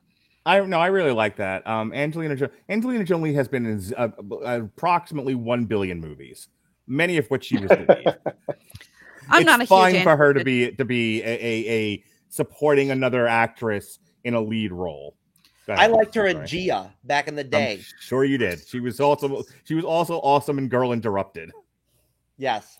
Like I said, I'm not a huge Angelina Jolie fan. Although talking about some of the actresses does bring up an interesting point. We have three female actresses in this movie playing characters that were male in the comics. Yep. Ajak, Makari, and Sprite in the comics were guys, and they're female. And that was to get a 50-50 team. It's 5 guys and 5 girls. And the Ajak character, I felt like Salma Hayek's character had no impact on the movie at all either. Oh my god, yeah. I actually remember walking. It's like, okay, I can get why they made Sprite female to add to the story. Makari, who I'm actually a little disappointed because there was so much press around the fact that they have the first deaf superhero in the Marvel Universe being played by a deaf actress. That's great. I'm so glad they're being more inclusive. And she doesn't really do anything. And yeah, Ajak, Selma Hayek, amazing actress. And I'm just going to say it. She sounded more bored reading her lines than she did in Wild Wild West. But Alexis, it's an ensemble movie with 10 different characters in it. And they had the runtime that they had. I don't really feel, other than Gemma Chan and sort of the Icarus characters carrying, some of the main themes and being the dichotomy between the two sides of the argument, I don't know how much any one of these people was supposed to stand out more. If anyone got the short shrift in my mind, it was probably Druig, because he seemed like a very intensely interesting character in terms of his choices, in terms of what to do with his seclusion that, you don't get to do a deep dive into. He's another one. But I think everybody got. They could have left that out of the movie and it wouldn't even have mattered. Well, again, Lord Deathman, that's why I'm saying these characters suffer from being in a movie and not a series. Because, yeah, I understand that you can't give everyone equal screen time, but but they're trying to get us to be sympathetic and to care about Ajak's death. When we see her body at the ranch, and we have that scene of Sprite doing the like a hologram, whatever it is, of the last time she saw them, they're dancing, and we're supposed to feel for them and sympathize how they're crying and they're so sad they lost their leader. And I'm like, then give me something to connect to. Give me something to feel about. What would that have been for you, though? But what would that have been for you? It couldn't have been anything in the movie. That's why I'm saying this movie is horribly overstuffed, and it's sad, and it suffers for that. I got to take issue with your line about Selma Hayek, and here's my thing. If you ever met people, and in the latter stages of their life, they've lived, they've seen some stuff, they've been in wars and depressions and whatnot, and they've got a calm about them. They're used the word earlier, and I think here it applies even in a greater sense, stoic. They're just not moved to emotion the way a young whippersnapper who ain't lived much life does. The Eternals are what, a zillion years old? And I think asking in characterization for them to be jumping off the screen, acting all crazy and carrying on and screaming, and I mean, like, they're thousands of year old robot god beings. They're allowed to be a bit composed. We don't even get to know what it is that made her want to go against Arishin, though. She's the one who tells Icarus, we have to find a way to stop the emergence. The element that you're focusing on when you say, I wish things had been a little bit more developed, I think is sound. And I don't really have much disagreement there. I can quibble with some of the things you think should have been, the list of things you think needed to be, and versus what I think I just kind of accepted as what it was and didn't need it. But in a general sense, things needing to be fleshed out a little bit more, sure, no disagreement there. But when you start talking about performances, Chloe Zhao clearly was going for a tone, and that's why I started bringing up, like, these are not the Avengers. They shouldn't play like Avengers. Amen. They should play like thousands of year old god robot beings. They should be composed and thoughtful. And maybe that doesn't work for a lot of people because they want the quippy Avenger stuff on screen. And and I think there's an argument to be had, a debate to be had about whether or not this should have been a television show versus a movie, where you can, as Jeff was saying before, like WandaVision, you can do some really out of the box things. They went with a movie. They swung for the fences. They went with a movie. They hoped the audience would go with them. And why wouldn't they? We've been with them for all these movies so far. That's been my argument all year with friend of our show, Chris Bailey, who all year long has been saying Eternals suck, Jack Kirby sucks, it all sucks. I'm 7 years old and I want more Spider-Man. All right, I hear you, Chris Bailey. I see you, but I've said, in response to all of that, the movie will be fine. People will enjoy it because why wouldn't they? We've enjoyed everything else Marvel's done up to this point. I might have been a little off on that assessment, but that's me having faith in the world once again. The Eternals just needed their shawarma moment, and this would have been. It's like Eternals. They're not Avengers. They're not Avengers, and I can't emphasize that. Icarus should have grabbed Tiamat out of the ground and said, "I'm bringing the party to you." At which point, Gemma Chan says, "How is this a party?" Just do the whole Right. fucking ending to Right. Avengers all over again with those characters. It'll be fine. Yeah. Okay, so Can what we about wrap the this cast? up already? What about the cast? And really take your time with this if you want or don't, because I feel like there's still a little bit to say about it. I want to get you in on it, Mark. I want to get you on it, Deathman.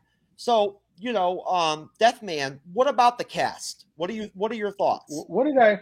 All right, let me. I can do this through contrast. I love Dune. I read Dune as a teen. It's one of those formative sci-fi books that you sort of do as a rite of passage as a fan of speculative fiction. And I was obnoxious at 15, like all the other people that read Dune, saying fear is the mind killer. I ran around saying that to people, thinking I was cool, right? So when I found out they were making a movie of it, I was like, wow, there's a moment in my life, right? It'll be cool to kind of go back to that. But I felt like with Dune, despite the fact that it is an awe-inspiring achievement in filmmaking, I thought their cast was so star power and brand driven. Timothy Chalamet, Zendaya, Jason Momoa, who wasn't in this movie, David Batista. Henry All Cavill. of these people, yeah, all of these people represent micro brands that overwhelmed the situational reality that you were supposed to believe from the film. And except for Rebecca Ferguson, who I give a ton of credit to for making the bacon in terms of her acting. She really, really anchored that film for me. But I'm looking at Zendaya and I'm like, oh man, when's your next Vogue cover shoot? Deathman, I think she should get an Oscar nomination for the 7 minutes. Yeah, of screen time? I would definitely set up Ferguson for an Oscar for that. But it, as you know, so the star power kind of took me a little bit out of the sheer wattage of Dune took me out of it. And the more relaxed sort of casting side of Eternals allowed me to immerse myself in it. And that's the best compliment I can give to the way they casted it. Gemma Chan is she's a known actress. You see her around, but I don't know like what her favorite color socks are or like who she dated last year. So it allowed me to say, oh, this is Cersei. And Brian Tyree Henry, Yale trained guy, been in a lot of things, played heavies so violent and brutal that you wouldn't believe that Fastos is the same in contrast to what he's done in some other movies. I think it was Widows or something like that he was in, where he played like a mob boss. But I really liked the casting because it was medium cool. It was just right there, and those guys get to do their jobs without kind of pulling me out of it. Maybe Jolie, and I'm like, that's a blonde wig, lady. But you know what? The rest of the cast is doing the work for you, so I'm okay. All right. Alexis? So, For the most part, I didn't have any problems with the casting. I mean, Marvel has proven time and time again they know what they're doing with their casting offices. Again, I feel that some of the actors were either not utilized properly or just maybe given some really poor direction. And I'm going to stop repeating myself about that because we've been talking for an hour and a half and my ears are starting to hurt from the headset. So, I do like how we got so many different actors, so many different cultures and everything in this film. I felt it was very well representative. I like that. No one really turned in what I would call a bad performance. Bland, yes, but not bad. I do wish that, okay, I have to look up to make sure I'm pronouncing this dude's name right. Kumail Nanjiani was used a little bit more because he's a really good actor. I don't know if you guys saw The Big Sick. Yeah. No, he was really good in that. And I was really excited when he got in. And then you saw those pictures released of how in shape he got. And I'm like, oh, awesome. We're going to get him for some awesome action scenes. And he's really going to be, out doing something, show how good of an actor is. And he doesn't even show up in the climax. We're talking about characters that we don't need. Freaking, Kingo goes home and doesn't show up until the end. And yeah, I was kind of disappointed about that. Well, Mark? In the interest of time, I thought the cast was fine. This isn't the Expendables. I wasn't looking for Chuck Norris and Dolph Lundgren and Sylvester Stallone to blow shit up with Ronda Rousey. You can't. As Lord Deathman said very eloquently, I might add, you have too many stars, you eclipse the entire movie. 1 or 2 stars. You get the hottest woman on earth, Salma Hayek. Fight me. I'll take that one to my grave. You get the hottest woman on earth. I think you and Comer are in the same boat on that one. Yeah, we have talked about that on many an occasion. I believe it. So, you got Salma Hayek, you got Angelina Jolie, and then you got to start getting some level, B, C, and D actors, or, again, it turns into the Expendables, and now it's a gimmick and not a movie. Sure, most definitely. And moving on from that, why don't we go ahead and close things out by doing everybody's ratings? We'll do the 1 through 10s. I'll go right back to you, Mark. What's your rating for the film? I'm going to give it a B. Not perfect. It's better than the average Marvel Drek. It looks gorgeous. I think it's well acted. It's not for everybody, and it's certainly not perfect, pacing problems and all of that, all the things we talked about before. But I think it's a very grown-up deconstruction of the superhero genre. It's right in my wheelhouse, and I think Chloe Zhao and her team crafted a fine, better than average, interesting, wide appeal, general audience movie. Okay. Alexis? I give it a C-. It does have some really great stuff going for it, but frankly, I don't think it's enough to save the movie as a whole. I don't want to come across as one of those, I want my fun Marvel movies back. It's like more Spider-Man, please, I believe was the quote that you use, Mark. But the fact is that, when I go to a Marvel movie, I want to be entertained. And this film was not entertaining for me. Me too. That's a really good point, Alexis. It really is. Deathman? I want to give this film a B+. So I'm really very pleased that Marvel decided to take this opportunity to try a prestige film. And try is really not a great word. They made a prestige film in the genre. So they are trying to stretch and push the limits of their formula. They're trying to make sure that this franchise has a future beyond doing the same thing over and over again. So, as far as the craft, all across the board on the film, I give it high marks, except for some convolutions in the plot and some really kind of derivative storytelling and cliches and trademarks from other Marvel films working their way into this.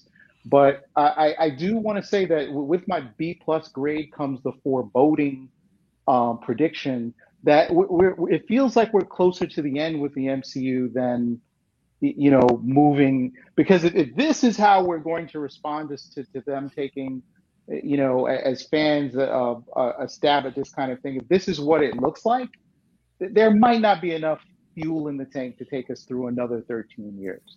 Let me say this. Next up is not counting Spider-Man, which is a Marvel Sony split 7-inch. For all you youngsters, that was a joke about small records split by 2 bands. It's a whole. You please quit pointing out how old we are, Mark. Ask your grandparents. Anyway, Doctor Strange, I think maybe closer to what I think Doctor Strange people are going to really enjoy. It's playing with the multiverse, which they've been, just touching on in the shows on Disney Plus, but haven't committed full bore to. I think that I hear what you're saying, Lord Deathman, but I think the forthcoming movies will be a little bit closer to what people expect out of a Marvel movie. This was an outlier. I mean, again, when you ask the woman who did Nomadland to direct your stupid superhero movie, you're probably not going to get the same shit we've gotten for the last 3 years. That's really my point. Just really quickly. Yeah. Everybody loves ice cream, but you eat enough of it, and you're going to be puking. And Sure. That's what I see coming for the MCU.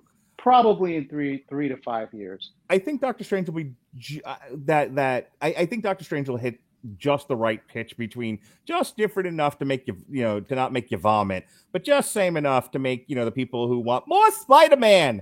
I'm updating my catchphrase. It used to be more dinosaurs. Now it's more Spider-Man. I thought it was more Scooby-Doo. No, that's a whole other joke. There are Yeah, the two one you buttons keep- at Warner. There are two Yeah, the one buttons you at keep Warner forgetting to Brothers. attribute to me. Thank you. Who are you again? Anyway, okay. After Person Doctor who gets you Strange, your ratings. Thank you very much. your name is Pat. Okay. Oh, you are so dead, Mark.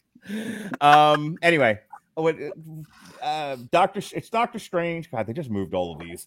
Oh, Thor. Between Doctor Strange, Thor, and Black Panther next year, well, I think we'll level off and be just fine. And those three will be different. First of all, I'm going to posit it there. I want to come back on the show if for no other reason to just revisit this discussion, Jeff. Okay. I think the most divisive movie is yet to come, and it's going to be Thor: Love and Thunder, and that's going to drive the comic book purists, the ones who hated Jane Thor or She-Thor, whatever the stupid nickname they gave her is, to burn down the theaters, Marvel Comics, and everything that gets in their way. But everybody who's a casual moviegoer is going to love the shit out of it and think it's the best thing Marvel ever produced. That's my theory. The people will be fighting in the street. I think Gore the God Butcher is. I think Christian Bale's Gore the God Butcher is going to be freaking one of the best villains of all time in the MCU. Jeff, you don't understand. There's at least 3 people on the Radulich and Broadcasting Network chat who want to gut Taika Waititi and hang him by his entrails because of how much they hate Thor Ragnarok, to the point that I consider it fun whenever I praise Jojo Rabbit or something on the chat, just because I know it's going to make them squirm. Right. So I think Thor Love and Thunder. I'm sorry, with Thor. Yeah, when that comes out, I am taking my dogs and I'm going to go hide in the freaking bomb shelter while our coworkers go ape shit. Oh, I don't. Like I said, I think this will be mass hysteria. Dogs and cats living together. It'll produce such acrimony between the two sides. People will be fighting in the street. Well, check this out. What's it going to be like? What kind of reception? What kind of movie does Marvel Studios have to make with the Fantastic Four film to make that work? I mean, based on looking at how the Eternals was perceived, what kind of formula does Marvel Studios need to work with this Fantastic Four film to make it the right kind of film? Yeah, the brand is so burned, the earth so scorched with the first Fantastic Four. I'd say don't make it. Make a Future Foundation film instead. My pitch for the Fantastic Four film from a few years ago was that you meet them lost in space, and they're dealing with Annihilus. Yeah, I like that. Yeah, we cannot have them. We cannot have another movie with their origin story. I think the best way to introduce the Fantastic Four would be in an end credit scene where they pop out of a wormhole or some shit, and they're like, "Ta-da! Oh my God, you have no idea what's coming!" And then end credits, and then the next movie is the Fantastic Four movie is leading up to that end credit scene. So we go back. So kind of like I think it was like with Captain Marvel, or I can't remember with the which pager one. at the end of Infinity War. That's exactly what I was about to say. Something along those lines. And then like you said, the movie of the Fantastic Four is kind of like the way they handled the Hulk. We don't need to go through the whole thing again. They're already lost in fucking space. They've got their powers. They're lost in space. They don't know how to get home. They're dealing with Annihilus. It's all space fun with the Fantastic Four. I don't want to see hide nor hair of Doctor Doom in the next Fantastic Four movie. I actually heard an interesting theory, and if they do this, I think it would be really good, is that you have a crew out in space getting ready to try to jump through a cosmic void or something, and then the snap happens, and the people who are calibrating the jump on the ship disappear, and all you're left with are 4 astronauts who suddenly basically are like, okay, now what the hell are we supposed to do? We can't stop the launch. Zero, they're gone. Well, what if they're in the negative zone? Like they're doing an experiment in the kind of like with Ant-Man, where he went into the quantum realm. What if they're doing an experiment in the negative zone? And as you're saying, the people who are supposed to tether them back are snapped. Yeah. And the movie takes place in the negative zone, and then they finally get out of it, and they go, shit, Annihilus is behind us. There's also rumors about them doing a time travel thing with the Fantastic Four, so they can fight. What was the name of King the Conqueror's ancient Egyptian? Rama-Tut.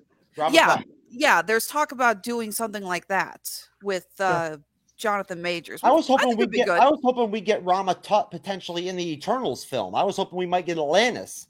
in the Eternals film. I was hoping that we might get allegedly we're yeah, getting Atlantis and allegedly we're getting Atlantis and Black Panther. And Black I'm Panther actually, too, yeah. I am with you though, Jeff. I actually think this movie, again, I don't need a million Marvel Easter eggs in this thing. We don't need the penultimate Loki episode, but yeah, thank you, Mark. But with how much they're going through time and how much they've impacted, it would have been kind of fun just to have a few little Easter eggs here and there of things that they may have come across throughout the history that we've seen in the Marvel comics. Again, we don't need a ton, but just a couple few here and there would have been fun. Well, moving on. This is the time of the show where everybody gets to plug all of their shit. So, Alexis, why don't you start things right off and just go ahead and plug away. All right. Well, firstly, yes, with the Radulich Broadcasting Network, Mark and I are got a couple of shows coming up this week. Mark, correct me if I'm wrong, we're discussing Chippendale Park Life this week, which I haven't watched yet. I need to go binge that. I'm sorry, wholesale orders. I've been busy. Are we discussing What If this week as well? Yeah, that's you, Jesse, and Robert. I noped out on that one. Okay. I hate to say it, the schedule. Okay. So apparently we rescheduled everything, and then I realized that my calendar on my phone, I added the new dates, but I hadn't removed the old dates. So I'm going through, I was like, wait, I thought I moved that to something else. So Since you're here tonight, are you doing Eternals on Tuesday with us? Yeah. Okay. So yes, just sorry, you're going to have Eternals, Chippendale, and What If. Yep. Thank you. Oh, now you've decided to interfere. Thank you. Got that. Jesse Starcher and I will be getting ready to record our next edition of Tripped Up Trivia here on November 20th. The theme this month is Disney. That is to tie into the release of Encanto, the new animated Disney film. We're going to be dividing it into 3 different categories. We're going to be looking at Disney movies, Disney TV shows, and Disney parks. We are still looking for candidates who want to play. If your Disney knowledge is something that embarrasses you in front of your family because they want to know why the hell do you know all this, please come on, hit us up on Facebook or Twitter. Let us know that you're interested. You get to play with my wife. My wife's going to be on that show. I know. We set the date specifically so she could play with us. Yeah. Awesome. So if you'd like to play with my wife, come play with Alexis, Jesse Starcher, and my wife Melissa. They're all playing together. Please don't take that any other way, folks. And lastly, I don't know what you're talking about. Lastly, for Honeysuckle Rose Creations, where fashion meets fandom at the intersection of geek and chic. We are getting ready for the holidays here, folks. I still cannot believe October is over. We are going to be launching our big Black Friday sale. Everything in both our Amazon and Etsy stores will be 20% off. But this is also the launch of our annual charity drive. Every year we do this for St. Jude's Hospital, starting from when we launch the sale on Black Friday to Christmas Eve. Every order that is placed, every individual order, Honeysuckle Rose will donate $5 to St. Jude's. So that's every individual order taking place from Black Friday to Christmas Eve. And of course, like I said, 20% off everything. Our dice necklaces, our earrings, our barrettes, our charm bracelets, everything is going to be 20% off. So please, go ahead and check out our stuff. Again, we have shops on Amazon and Etsy, and you can follow us on social media through Facebook, Instagram, and Twitter. It's Honeysuckle Rose Creations, the intersection of geek and chic. Mark Rutledge. Yes, sir. All right. Just real quick, Alexis mentioned some of the shows we're doing. We're also reviewing Titan Season 3. We have our annual Veterans Day show with newly minted father Andrew Graham from our Canadian office. He and I every year we do something war related, soldier related for Veterans Day. We've done 13 hours. We've done I can't remember what the other one we did, me and him, but we've done a bunch. This year we're doing Band of Brothers from HBO. In addition to Titans Season 3 and Chippendale Park Life, I am also going to try to cram in yet another TV series to review this week, this time with Ronnie Adams. We're going to review Heels from Stars with one of the Amell brothers. Steven. Thank you. All right. Green Arrow. So you can... we just wrapped up a whole bunch of boxing coverage. Last night was Canelo versus Caleb Plant for the unified, undisputed super middleweight championship of the world in the 4-belt era, and Canelo, of course, knocked out Caleb Plant in the 11th round. Myself and Chris Bailey did alternative commentary for that. Plus, in the run-off to Canelo versus Caleb Plant, we re-aired a whole bunch of Canelo fights, everything from Canelo versus Triple G2 through his Infinity Gauntlet-like quest for all the belts in the super middleweight division against Billy Joe Saunders and Callum Smith, plus his dalliance in the light heavyweight division with Sergey Kovalev, his ill-gotten decision win against Daniel Jacobs, the whole 9 yards of the last few years of Canelo. It's all in there. And we just re-aired, as the show was being taped, we re-aired our Jaime Munguia versus Gary Spike O'Sullivan fight on DAZN from a year or so ago, because Jaime Munguia is fighting Rosado this weekend on DAZN, which I think we might be doing coverage for. I'm not entirely sure just yet. Daniel Lasby has to get back to me. No, we aren't doing it this weekend because this weekend is AEW Full Gear, which will be reviewed on the 17th.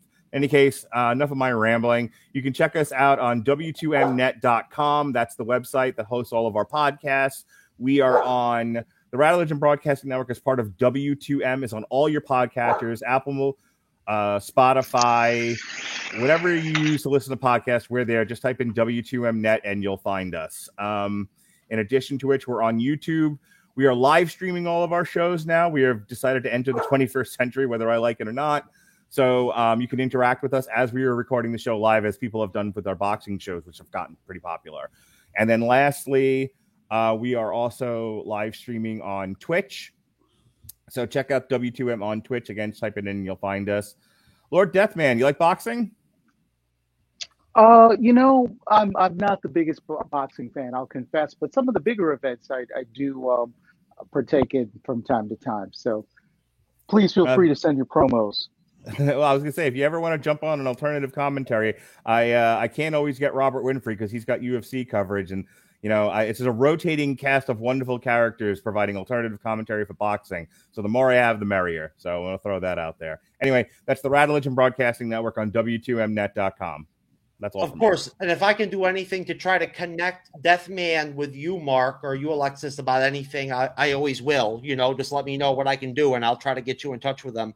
Make more boxing friends. That's what I need. I need boxing friends. Hey, everybody needs a friend like Lord Deathman at the end of the day. You know what I mean? Lord Deathman needs to watch more boxing. There you go. Lord Deathman, you want to do some Sakar plug-ins, some Podcast of Champions? Absolutely. I will do some quick plugs here. Obviously, I have to represent for the Podcast of Champions. We're on YouTube and most of the major podcasting outlets. You'll find us audio only there as well. Just do a search on YouTube for Podcast of Champions. You'll find our large library of content. We've got a lot of great things coming up. I know we're going to do a breakdown and analysis of Disney. This Friday, Disney's doing something where they're unveiling more Star Wars and Marvel content that's going to be coming up probably for the next year. So we're definitely going to be covering that over the weekend and then publishing the video shortly. We're also covering all 6 episodes of Hawkeye, so you definitely want to check out the podcast when we do that. And then shortly after that, we're going to roll right into the Book of Boba Fett, doing our usual super professional coverage of that show. And there are big things coming from us in 2022. We also have a message board that you should check out at sakar.freeforums.net. All are welcome. Very chill community, all sorts of fandom, sports. We touch on a little bit of politics there, but it's mostly about fandom. And we'd encourage you to join us if that is your thing. Marvel, Star Trek, Lord of the Rings. We're all over the map, and everyone is welcome. Just want to also say, had a great time being on the show. Want to thank you for having me, Jeff, and great discussion with both you, Mark, and Alexis. If I said anything that was too cutting or or too glib, please know that it was all just in good fun. Oh, we enjoyed having you, Lord Deathman, and I really enjoyed having you on, Mark. It's always nice to have you. It's always a special occasion to get you on the show. Alexis, it was great to see your smiling face once again. It's been a while. And I guess just to take things out, I'll just say that, of course, as always, please subscribe to the MCU's the MCU's Bleeding Edge YouTube channel. Sorry, folks. It's been a long day. We could really use your support. We're on all the podcast directories. So please, if you want to check the podcast out, feel free. We appreciate all of you that catch our live streams, all of you that catch the videos afterwards and everything. And we appreciate all the support and love that we get from friends, family, fans, everybody. And for Jeff and for the rest of the team here on The Bleeding Edge, and for Alexis, Lord Deathman, for Mark Rutledge, peace.